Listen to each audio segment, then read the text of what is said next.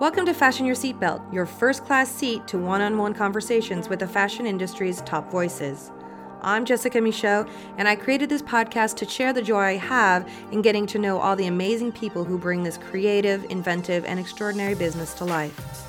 You'll get to hear the cadence of their voices, the sound of their laughter, and feel firsthand how passionate they are about what they do. Also, I just want to remind you to leave a review. Stars are really trending right now, and it helps other very stylish listeners like yourself find the show. Now buckle up, and let's get started.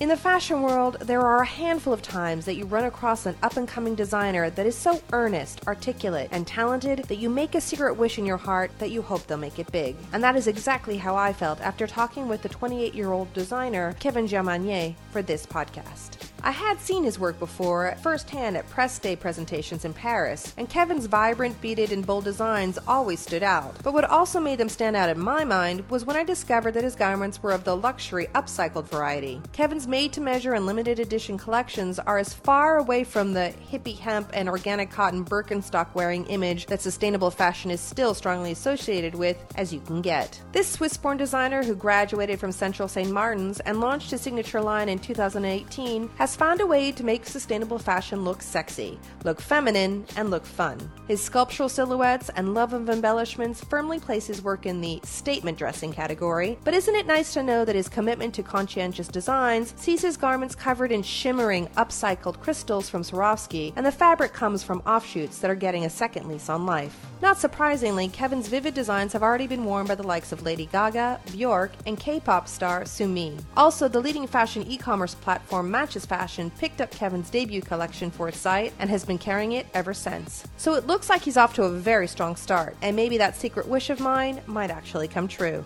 Just on a technical side note, I did want to let all you listeners know that Kevin and I did our interview over Zoom video, so don't be surprised by a couple of very minor audio issues. And if you happen to be more of a visual learner, feel free to head over to my signature YouTube channel and watch the video version of this podcast in action. Now, come with me to discover the glamorous, colorful, and eco-friendly world of Kevin Germanier. Kevin, merci beaucoup. This is so great. Thank you for taking the time to talk to me. I really appreciate it. It's me. Thank you for having me. So you're 27, you're just starting out, there's lots of buzz around you, but I still want to kind of go back to the beginning, and can you tell me a little bit about where your love of fashion first started? So I'm Swiss. I turned 28 actually this year. You're old then, old head. I know. Tell me about it. I grew up in Switzerland in a very conservative village. It's on the French side of Switzerland, so it's south. I did all my school there, and then it was time to choose a university. So I told my parents I wanted to do fashion, and they said you can do it if you stay in Switzerland, you know. So we have two schools in Switzerland, two good ones. One is in the north. It's German speaking, or it's in Geneva, French speaking. So obviously I choose Geneva. Went there, everything was great. I was having fun, but I was turning 20 and I asked myself, are you happy where you are right now? Like, do you want more? You know, kind of like a life checkup, if that makes any sense. And I always wanted to go to CSM in London because I grew up watching John Galliano, Riccardo Tisci, Stella McCartney. They all went there. It was my little boy dream. And I was like, you know what? I'm going to try. Worst case scenario, they're not going to accept me. And it's fine. I can just stay in Switzerland. Plot twist, they offer me a seat in BA Women's Wear. So my first reaction was like, oh no, I have to tell my parents now, because I didn't no one knew about it, just my flatmate. And I woke up panicked, and then I told her, oh my God, I got the email. I can go. And then she was like, oh no, you have to tell your parents. I was like, right. Anyway, told my parents, and I think they did the best thing. They literally, I will always remember what they told me. They said, if you want to go to CSM, you have to find the money to get there and to go there and study there. So I was like, okay, well, I was a little bit angry at the time, but I found the money, and I think it was the best experience from my parents, because also I could show them that this was not just a dream. I really wanted to go to CSM and to study fashion. Study there, you know, CSM is CSM. I had the best time, honestly. And I started upcycling my bed sheets for my project, but I never ever considered myself as a sustainable designer. You know, I was doing that Was that just because I because you was had to broke. pay for it yourself and you're like, okay, I don't have any fabric, I'll use my bed sheets? Yeah, exactly. There were no marketing value behind it, or I was literally just doing that because I could not afford the expensive calico or white cotton. Mhm. So I started like that. And at CSM, you have 1 year, which is a placement year. Mhm. And I went to Hong Kong for an internship there. And one day, my company asked me to go a little bit in the, I don't want to say the doji area, but the more industrial Yes. area. Okay. And I saw someone, so bear in mind, I grew up with John Galliano at Christian Dior. So everything shiny is like, you know, like, oh, fantastic for me. And I saw this man and he was throwing away beads on the ground because it's glass beads. So if you want to get rid of them, you have to destroy, I mean, refondre. How do you say in Melt? English? Remelt them?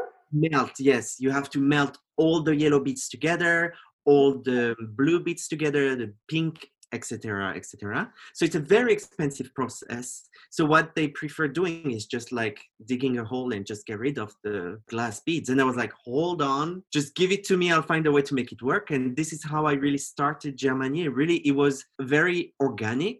And I think in my mind, I was like, okay, we reached the point where what I considered as a little boy, like the synonym of glamour nowadays is trash.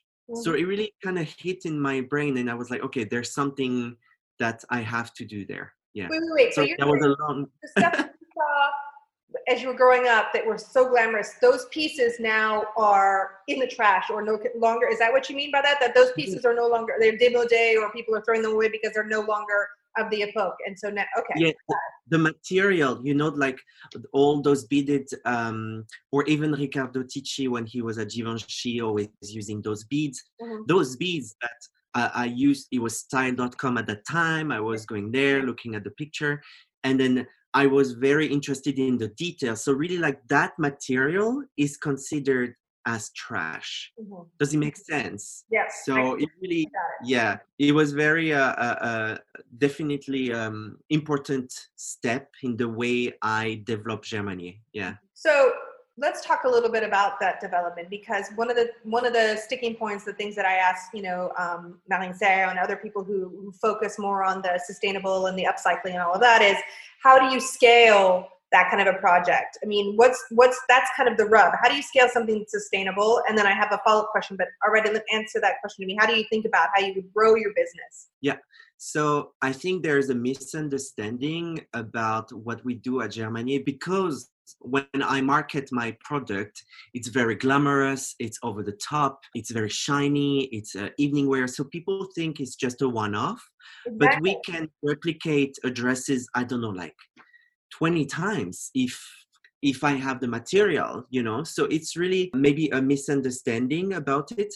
I think I'm a strong believer that the new luxury is to be transparent and honesty. If a buyer, let's say my very first collection that I showed, sponsored by LVMH with Alexandre Capelli and Guillaume from DLX, they both helped me to do my first presentation. When Natalie Kingham came from Matches Fashion and bought everything, I had no clue what I was doing. And I told Guillaume, I told Alex, I was like, I don't know, it's my first time. But Natalie was smart enough to say, well, instead of producing, I don't know, 2,000 products, let's focus on 100. And then this is how we scale. I think I can do, people are not realizing the reality of it. When we're talking about waste, we're not talking about like 2 meters of organza. We are talking about 5 warehouse in Bangkok full of organza. You know what I mean? So it's easy to source nowadays, because now it's like people talk about Germany to someone that talk to someone. So, you know, it's kind of like a spider web. Yeah.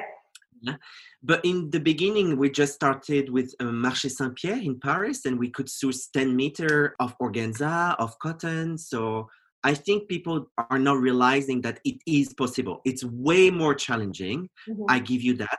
But how rewarding it is at the end of the day to say, well, we did it, you know? Yeah, I know. I was looking on Matches Fashion on your collection, and I went like, all right, so this is an amazing dress with shimmering beads coming out of an open hole in the dress, and I went, okay, so there's going to be one of these, and it's going to be sold out. And then I saw sizes. I was really surprised. I'm like, there's like options here. So that's fantastic. Did you feel like this idea? I mean, the idea of sustainability was already really moving in the fashion world before the quarantine and the virus hit the world and we had this pandemic.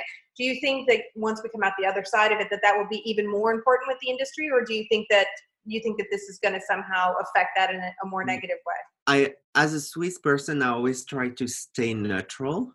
However, in this situation, I get a little bit pissed because before the virus situation, sustainability was seen as a trend. And for me, when is saving the world becoming, how is that trendy to save the planet? You know what I mean? I give you an example in Paris. You live in Paris as well. There's an organic juice bar. Great. That's brilliant. However, they give you their organic juice in a plastic cup with a plastic straw. So, you know, it's like people are using sustainability as a marketing tool. And for me, it really does not make any sense because the way I always, so now it's the artist talking, but you know, like the way I create is by finding ways. This is how I personally like to challenge myself and how I feel creative. Nowadays, with this situation, I do I strongly believe that people will be more aware, and they literally are confronted to just toilet paper, like stuff that we thought we it was easy to source, you know, like it's toilet paper, it's pasta. Oh, we're fine. We don't need to think about that. Mm-hmm. But at the end of the day, it's so sad. I feel so sad that we had to reach this breaking point.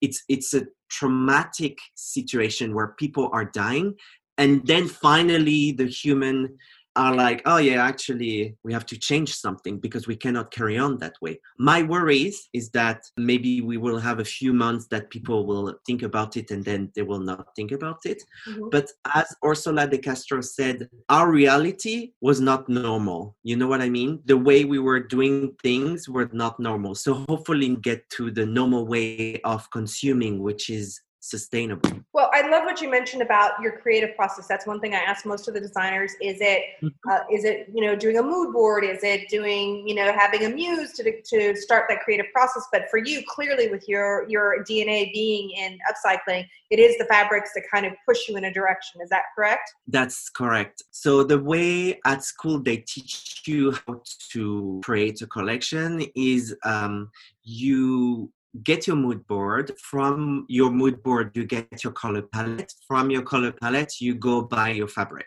I do the opposite. I find the trash, the beads, the zip. It could be buttons. It could be a lining. It could be a strap.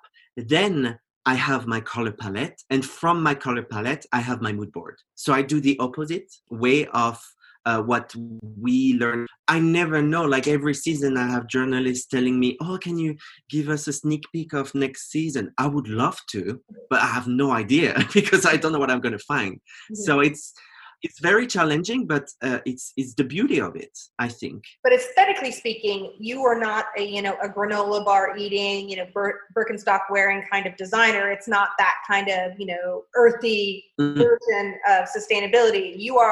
It's loud and proud and statement-making clothing. So as far as that goes, this aesthetic is always the same. But talk to me about that, especially as you come from a kind of, you were saying, more reserved background with your family, to go something so over the top and colorful and full of vibrance and joy. Yeah. So when I was at CSM, my 3 first years, my teachers keep telling me, oh my God, you're so constipated. You're so Swiss. Let it out. Just let it loose. Make mistakes. And I was like, oh no, I'm just going to use black. I was so afraid of colors, of, I don't know, crazy shapes. I was playing it safe. I was doing well, but it was just it was not interesting enough, you know. And for my final year, I was so fed up to hear you're so constipated. I was like, you know what, I'm gonna show what I've got. And I made the most colorful and shiny collection, and it was liberating. Like I it's funny because I was talking with Loïc Prigent in the very beginning of Germanier, Mhm. and he told me, oh, so you're kind of like, you're a colorist. And I was like, well, I guess so. But, you know, I never, what you guys see is not how it's my work. I do it. I don't see it. You know, I'm always working with colors. And last season, actually, like 3 months ago, Guillaume came to review the collection, and he's telling me, Kevin, you have to edit it out. And I was like, what do you mean? It's so plain. And he was like, Kevin, it's purple, it's green, it's shiny, there's Swarovski, so you have to edit it out. I think my mind cannot see clearly anymore. Does it make sense? You know, it's just like, I need more. But I don't know, maybe because I always, from my childhood, I've been raised to be Le Petit Prince, you know, like the perfect skin, the perfect hair, like to act properly like a good Swiss boy. And now I'm just like, you know what, let's do it. Do it well, but with my heart in it. Whereas before it was maybe more shy. If that makes any sense.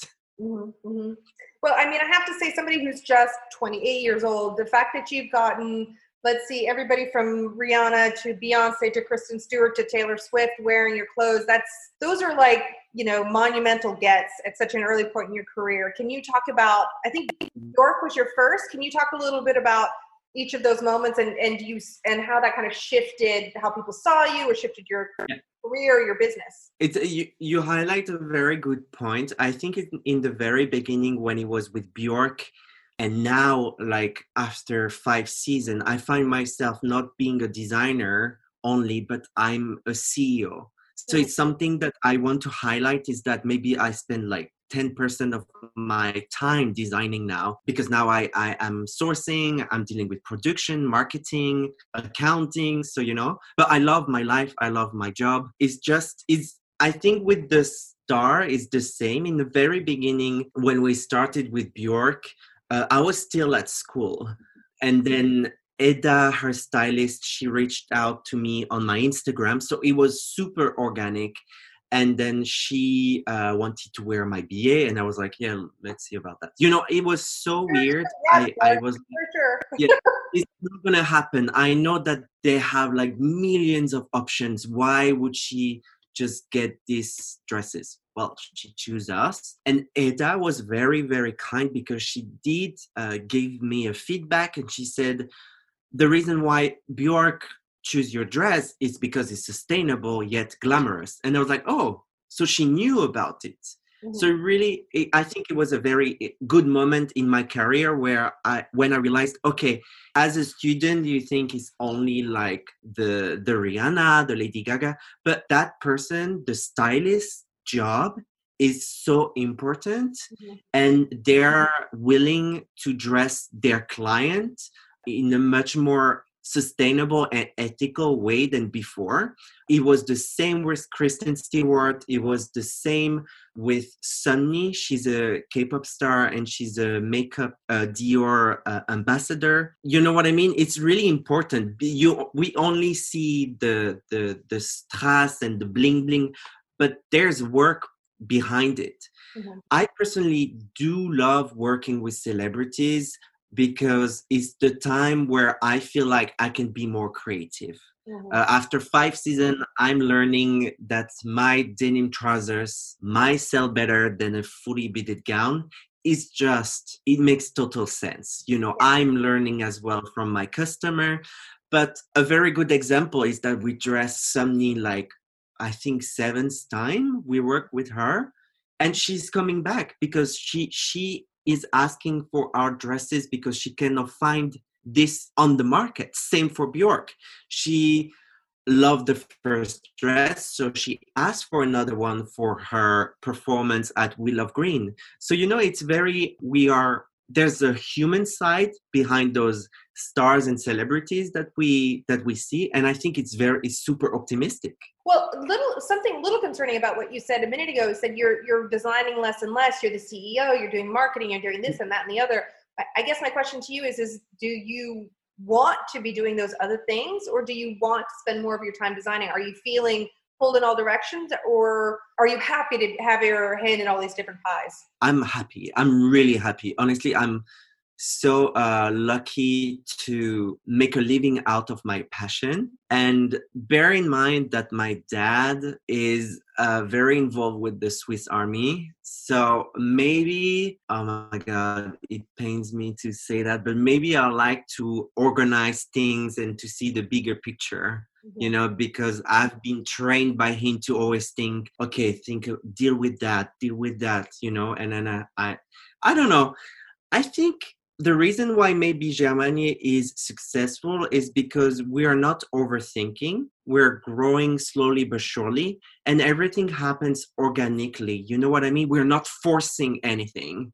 I'm not on my Instagram like buy t-shirt right now, but you know what I mean? Everything happened for a reason. Of course, we have a marketing strategy, but I think you really have to understand what the customer wants, what products they want as well. And maybe from my background at Louis Vuitton, I know why pink is selling more than baby mint, for example, or I know why black is selling more than brown. You know what I mean? So I'm a strong believer that everything happened for a reason. And I don't know. I have to say, with this situation right now with the virus, I've been knitting a lot, designing, stitching a lot. So yeah, I'm kind of getting back into design, you know. And I think also something that you have to keep in mind is that everything went so fast that I had to deal with those issues, you know, at the time. I didn't have a product manager, but step by step now I have a product manager. Now I have a head of knitting, so I don't need to do, you know what I mean? So yeah, I don't know. I'm just super happy. I can see that. That's great. I'm happy. It's great to see you so happy. One of the things I did want to talk about, I've spoken to some designers, especially those who are more focused on being sustainable and green and fair trade, et cetera, is that they're saying, you know, I don't want to be a giant designer. I want to have my clientele. I want to have a nice life and make a decent living, but I'm not looking to be the next John Galliano or the next, you know, or whatever it might be. Do you fall into that line, or are you thinking big, bold, and all over the world? So the reason I'm doing fashion is not, I'm going to be extremely honest, is not to get rich. Otherwise, I would have stayed in Switzerland and became a banker or whatever cliche job. The reason why I'm working in fashion is because it's the way I express myself. And some people paint, I create clothes. I think there's this cliche of the designer star that the new generation, we do not want that. If we're successful, it's because of the quality of our product.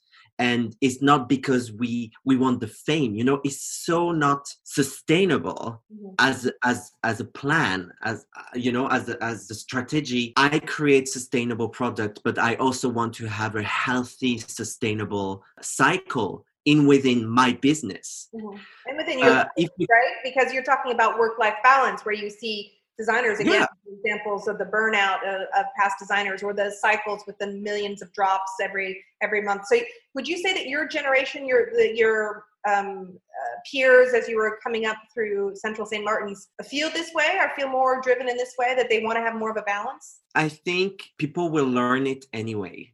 I think also the society is requiring us to be more flexible, more slow. You know what I mean? Like I feel it's such a genuine way of dealing with stuff right now. You know, I imagine myself if I'm at school and I say, oh no, I just want to do this to be on the top of the magazine. I think my peers will just laugh at me, because it's not the discussion that we're having now. Like, look at Marine Serre. I think she's a very good example. And also what I love about it is that there's no competition in between us, you know? Like when I talk to another designer, we're not there.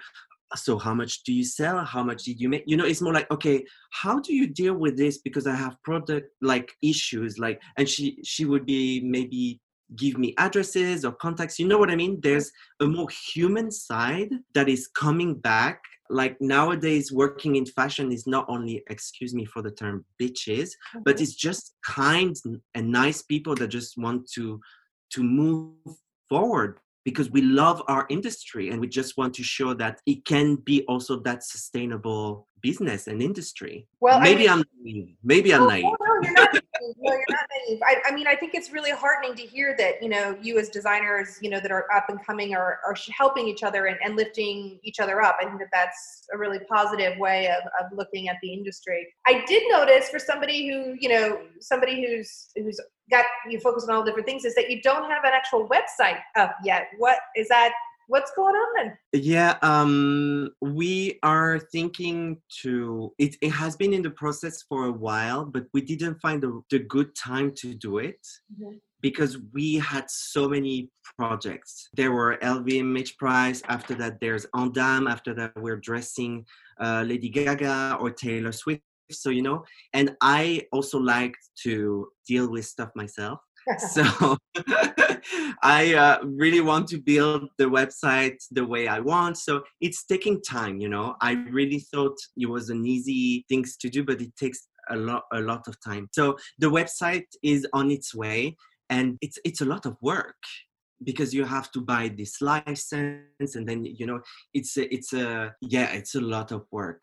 But I think this situation is just highlighting the fact that, as you are telling me, it's time for a website for sure.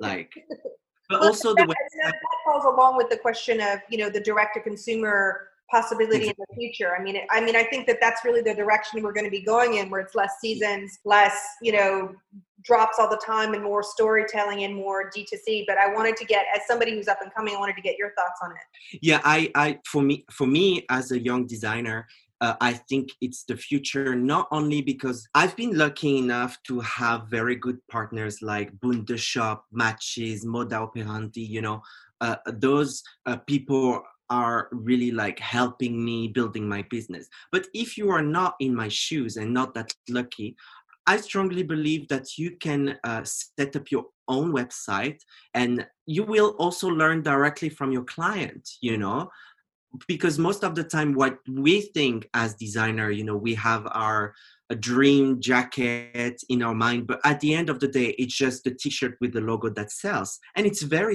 enriching to know, why is this t-shirt successful? Why is this my bestseller when I spend hours making this beautiful dress? And then you learn along the way. So I honestly think also that, as you said, what is going to happen is that spring, summer, pre-fall, capsule, whatever, this is not going to be relevant anymore.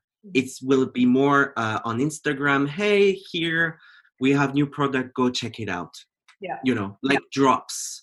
Because the way we were working at Louis Vuitton, for example, is that, of course, you have Nicolas Ghesquière, and at my time, it was still Kim Jones. Mm-hmm. They have to follow that very strict calendar.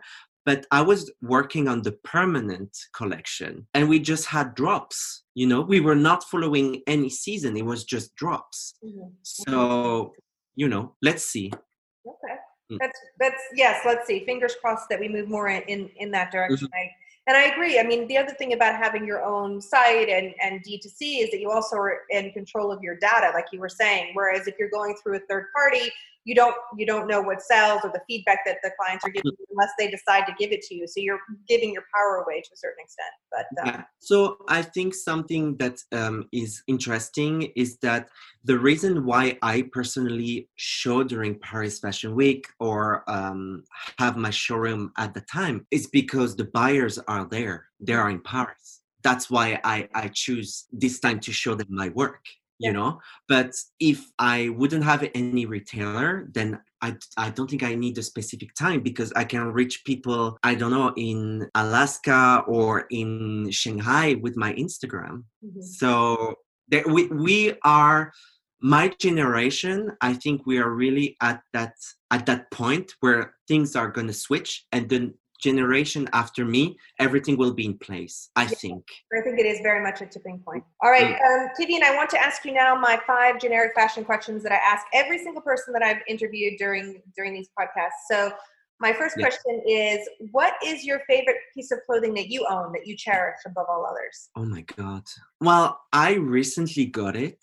Okay, so I think it's the bracelet that I gave to my mom, and I have the same. Very cheesy, but yeah. Or people are telling me that I dress like Steve Jobs, so I would say a turtleneck and a pair of denim trousers. Yeah. It is true that one of the things I remarked about you when I saw your coverage when you're being interviewed, you are very reserved dresser in comparison to your very, elaborate designs. Once again, I don't want the attention. We are not talking about my face or me as a person. We're talking about my product. And I get that so often. Oh my God, you don't look like what you design. So, but I'm not gonna like bleach my hair or I don't know. Yeah, I stay very natural. Let the work speak for itself. Exactly. Let the work speak for itself. All right. The next question is, people don't have a ton of money to spend on clothing, but if there was one piece that a man or woman should really invest money in, what would that one garment be? A good pair of shoes. Why? Because I personally find myself spending more money like on a pair of shoes, because I know I don't know why shoes, but it's really like something that I personally know that I have the same pair of shoes, and I bought 3 times the same pair of shoes because I always wear the same pair of shoes. So yeah. I'm the exact same way. When I find something that I love, I buy it in bulk. I mean, people might think I wear the same black jumpsuit every day of the week, but it's 3 of them. So yeah. I don't know, it's maybe because I found myself, for example, it's a very practical thing, but if you're gaining weight, like you have to change your size of t-shirt, of trousers, but shoes, once you're 40, you always stay a 40. That is a very good point. I will tell my husband that the next time I buy a pair of shoes. Yeah, you see? My next question is, who is your favorite designer, living or dead? Robert Piguet. He's my favorite designer. Yeah. Explain. So Robert Piguet, I think I like him because he was like me, a Swiss who moved to Paris to set up his haute couture house. And he had cancer, so he decided not to carry on his legacy and to shut down his house. And funny enough, Christian Dior was his intern. So I always say, like, people are asking me, who's your favorite designer? I really love the work of Robert Piguet, and it's Christian Dior as well. They're my favorite. Yeah. What trend will you never follow? To be honest, any trends. Because here's the thing with trends. They put you in a time, and therefore it's not sustainable. I'll try to explain myself. The reason why we don't follow trends at Germanier is because we are trying to create a timeless sequin dress, a timeless skirt that is relevant in 2020, but if you wear it in 20 years, it's still a gorgeous dress or skirt. You know what I mean? As soon as you follow trends, it implies that next year it's trash. Does it make sense? It makes absolute sense, and it's definitely feels very modern in an approach to a fashion business, especially a sustainable one. Also, if you look at what we're doing, we are upcycling. Like, it was very funny because last season we upcycled sequins, a sequin color that was from last season. So it means that we are already dated because I'm using something that was trendy last year.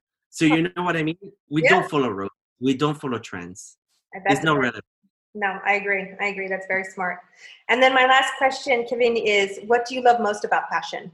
I think I have in my little Swiss brain a woman that I'm obsessed with her. And the reason why I love fashion is that every season I try to dress her. You know, I every season I'm making clothes because I'm like, oh, she's like that. Oh no, she changed. So I'm really like obsessed with her. And I think fashion now, honestly, it sounds so cheesy, but I think it's the way you express yourself. If you look at the situation right now, everyone is on Zoom or everyone is staying at home wearing t-shirts and joggers. But I strongly believe that once this situation is over, people will get back to the way they enjoy dressing themselves. You know, even if we are in a Zoom meeting, now you're wearing a pink top, it already makes you stand out. Mhm. You know, so I'm realizing myself after 28 years that it's really a way of expressing ourselves. I know. I Super cheap. love seeing all of this coverage of people dressing up to take their trash can out to the curb, you know, and posting photos. Yeah. Yeah. Definitely. Kevin, mille merci. C'est un plaisir. It's wonderful to talk to you, and I hope to do it in person sometime soon. Of course. Thank you for having me, and the best of luck with everything. Stay safe. Thanks. You too. Big kiss. Bye. Thank you. Bye. Don't want to miss an episode of Fashion Your Seatbelt? No problem. Just go to iTunes or wherever you download your podcasts and click on the subscribe button. Then every new episode will drop into your feed automatically. No fuss, no muss. Believe me, I know. I'm Jessica Michaud.